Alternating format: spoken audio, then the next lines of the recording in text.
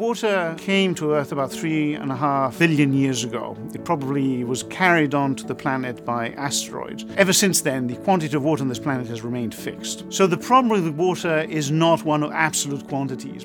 It is its distribution over time and how we experience it. Welcome to Radio Davos, the podcast from the World Economic Forum that looks at the biggest challenges and how we might solve them. This week, water. As the world gathers for the first UN Water Summit in a decade, we hear from someone who's written a biography of the Earth's water and our relationship with this substance vital to all life on Earth. For most of us who live in rich countries, water's disappeared from view, but it's coming back. As the climate system changes, water resurfaces, behind the levees, behind the dams, inside the canals, it's moving again. That increase in floods and droughts all over the world has brought home to nearly all of us the power of water to disrupt our lives. And billions of people struggle to get enough water for at least 1 month every year, UN data shows. So when delegates meet at the United Nations in New York on the 22nd to the 24th of March 2023, they'll have plenty to discuss. 10,000 years of history show us that, in fact, the fundamental question about managing water is political. Subscribe to Radio Davos wherever you get your podcasts or visit us at wef.ch/podcasts. In a way, it is a hopeful story because any problem we face is the result of choices we have made. Is the water glass half empty or half full? I'm Robin Pomeroy at the World Economic Forum, and with this look at water, any solution that we might bring can also be the result of choices that we make. This is Radio Davos. Giulio Boccaletti is a scientist who has worked on climate dynamics and physical oceanography. He's been a consultant for McKinsey and was Global Managing Director for Water at the US-based global NGO, the Nature Conservancy. He co-founded a company, Chloris Geospatial, which uses remote sensing and machine learning to measure forest carbon stock around the world, and works with the World Economic Forum's Uplink platform, which brings together innovative young companies to solve some of the world's toughest problems. He's also written a book called Water, a Biography, a history of how humanity's relationship to water has shaped civilization, transformed political institutions, and defined all our lives. So who better to set the scene for the UN 2023 Water Conference, which is happening this week?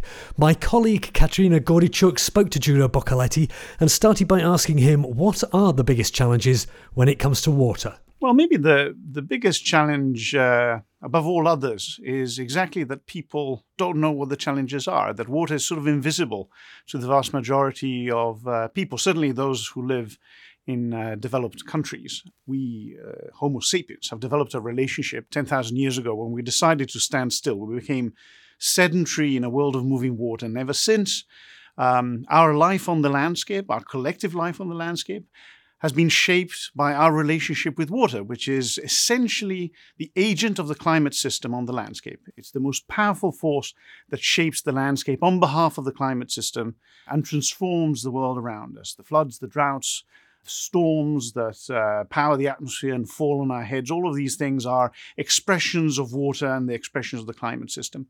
And for 10,000 years ago, we've been in this dialectic relationship with this giant, and it's a giant. It's an incredibly energetic giant. And then about a century ago, the promise of the modernist world was to separate us, to emancipate us from nature. And we replumbed the planet. That's essentially the reason why you and I and everybody else probably listening to this doesn't wade a river going to work every day. It's because we've transformed the landscape and turned the hydrology of the planet in hydraulics functional to supporting industrialization. And in doing so, we created an illusion of control so that today, nobody really thinks about water all that much. But that illusion is breaking, and that's the biggest challenge today. It's breaking, and things are changing. The climate is on the move, and water is changing with it. And we need to relearn what our relationship with water should be. And this is, of course, one of the main messages that you send in your book, Water Biography.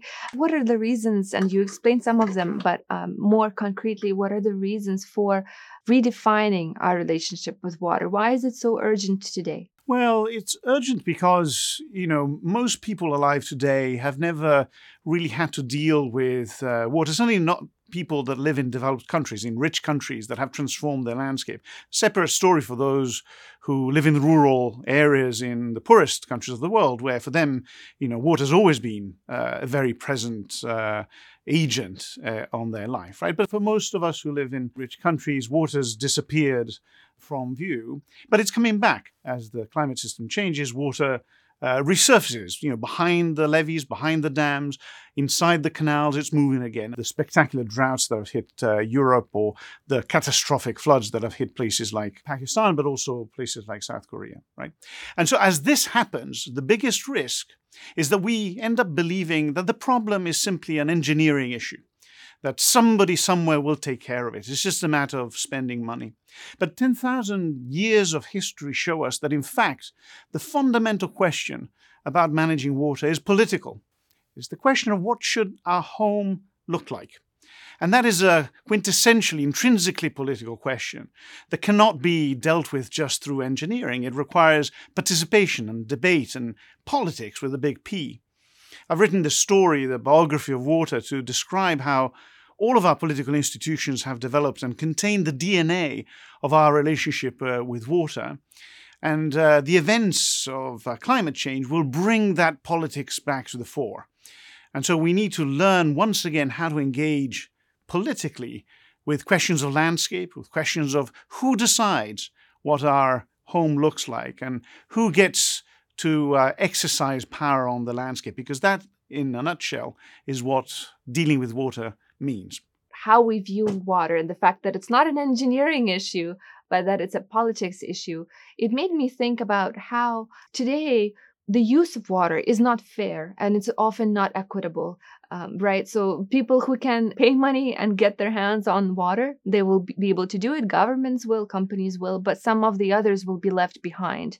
How can we think about that dilemma, and what can we do about water becoming more of a right for everyone, not just rich countries and well-to-do countries? Yeah, I think that the distributional questions surrounding water are profound, and they've been around for many, many years, because water is, of course, a human right when it comes to water for drinking purposes, right? But it's also an economic input. It's required input. It's the most important thing you need for agricultural production, for example, right? If it's green and it grows, it requires water. And then, of course, it's also the thing that shapes the landscape more than any other. Floods create landscapes, grind down mountains, create coastlines, right? And so it's all these things at once. And the exercise of managing water is ultimately an exercise of power. Somebody needs to build something somewhere in somebody's backyard to control and manage water resources. And so it's inevitably a question of power, and in a question of power, some will benefit and some will lose. The costs will be borne disproportionately by those with least power. We've seen this even in the dramatic droughts that have hit the Horn of Africa. 20 million people with essentially no political agency, unable to mobilize their communities and the state to transform the landscape in ways that protect them. The same has happened in Pakistan, right? It's the powerless that get hit by this. So yes, it's a matter of human rights, and it's true that we should frame the question of water as a question of access, but it's more than that. It's also a question of exercising sovereignty over the landscape, or achieving water security, which is much more than having access to water to drink. It's about water that serves the purposes of development and of social cohesion, right? And in that sense, the most powerful instrument that we have to have a just and equitable outcome is political emancipation, is the ability of people to be citizens in the management of the landscape in which they live. That is the key. Over 10,000 years, that has always been the key to a successful management of water resources, and that will be the key to the management of water resources even in a changing climate. Are there any examples that we can learn from of people managing their water resources and that leading to a better environment for them, a better community, a better ecosystem for them and everyone, everything living in that ecosystem? There are many examples around the world, but one has to be careful because examples are always contextual. They're right for some people in some place at some point in time, right? And one of the challenges with thinking with a sort of engineering mindset in looking for solutions that can be generalized is that you take out the context, you take out the people, you take out the place, and you're left with a recipe. But the recipe is not always going to be right for everybody, right? So there are examples in time, arguably the progressive era of the United States in the 20th century was an enormous exercise in water management that led to development, that led to extracting people out of poverty. Exactly what happened to, say, China in the latter part part of the 20th century, when the management of the landscape and the harnessing of the water resources of the Yangtze and the Yellow River delivered prosperity. They obviously had costs that were then recognized by the subsequent generation. But there's no question that at the time, there were incredible interventions, right for the time and for the people then. Think of Israel, and a case that's been, that's brought up frequently. Again, Israel made extraordinary investments, not just in the water resources and the management of water resources, but also in shaping the economy, the agricultural economy in particular, in order to be the most productive with the least amount of water. And that's an important lesson, but it's an important lesson in a democratic country that is specific to the conditions and to the culture and to the history of Israel, can't be simply taken out of context and applied somewhere else. So again, to me, the most universal solution to the problem of managing water, which is a narrow slice of the broader problem of managing environmental resources, is political agency. People need to be citizens in the landscapes in which they live. That is the key to developing legitimate solutions that are by definition those that work. They are right because they're the ones that people chose.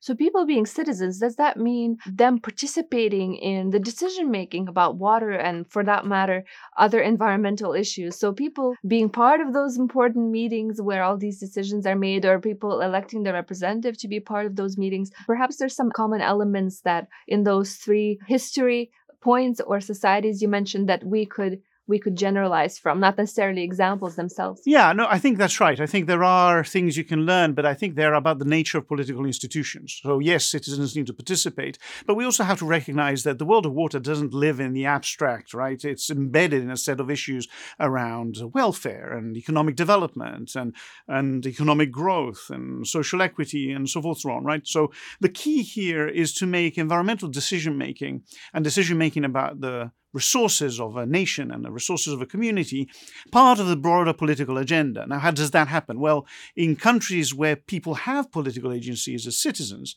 then it's a matter of incorporating the environment and water resources in particular in the political processes and building institutions that allow the state or the governance of the landscape to recognize the problems of water specifically, right? If you look back at the, say, early 20th century in the American progressive era as an example, well, the Army Corps of Engineers was the technical agency in service of a set of political decisions that were taken by the federal and state governments, right? It was never perfect.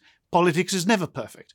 But it was a way of giving agency to people and balancing individual liberty and collective responsibility. So now you come to today and you ask, well, how do we improve the governance of water? Well, we improve it not by creating special governance of water, but we improve it by embedding water in the sort of economic and social strategy of countries. In those places where citizens have power and political agency, well, that's easier to do. In places where citizens do not have that political agency, well, it becomes far more complicated. And so, in my mind, it's very hard to separate issues of sustainable management of resources from issues of political legitimacy. Do you think today, or right now in this point of time, water is on the top of mind of governments and leaders? And has it changed? Has this manifestation of our global warming changed our minds about water in any way? We seem to be suffering from collective amnesia. Because water as an expression of the climate system, if you take water as essentially the agent of climate and therefore the principal expression of the climate system, the question of whether water is at the top of people's minds is equivalent to the question of whether climate is at the top of people's minds. And of course, people talk a lot about climate. But in truth, if you ask yourself, do we put our money where our mouth is? Do we actually take the actions that reflect the kind of priority that we claim climate change has? Then I'm afraid we don't. So yes, the climate is moving and we talk about it more, but are we taking the kind of dramatic steps and interventions that would reflect a real priority? Not yet. That is concerning, and that is why I think it's so important that climate change, issues of water, the management of water, isn't thought of as an environmental issue, but as a fundamental platform for economic prosperity and development, and as such has to be embedded in political discourse. Again, managing water is fundamentally about what our home looks like, whether we're in Germany, in Italy, in Pakistan, in China, or in the Horn of Africa.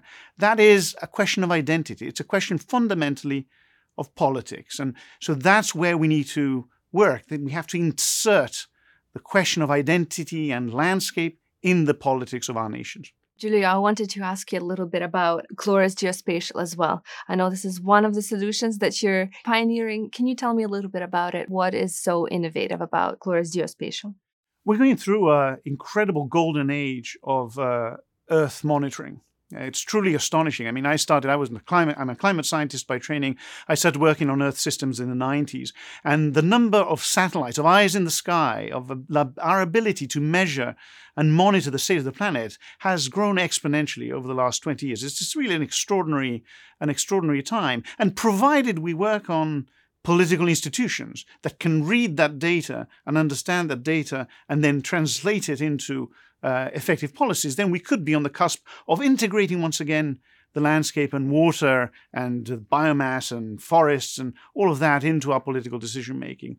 In that, our company, Chloris Geospatial, plays, I think, an important role because we use really cutting edge technology, fusing spaceborne LiDAR instruments with other satellite measurements to produce direct measures of biomass, of how much trees weigh, and we do that from space. And this is critical to manage an important piece of the climate agenda, which is the carbon sequestration that we're going to nature-based solutions. And so what Chloris Geospatial does is it uses the most advanced satellites available to convert pictures from space into actual direct measurements of the growth and degradation of trees. And we think that this can truly transform the accuracy with which we can measure the functional role that forests and landscapes have in sequestering carbon. That's so interesting. Who benefits from the data once you translate from satellite imagery into actual data? Once you have measurements, and what we're aspiring to do is industrializing the measurement of biomass in a way that supports the economy that's based on nature-based solutions and on the ecosystem function, right, that forests offer. Once we do that, then we are keen to make sure that the entire value chain can benefit from this.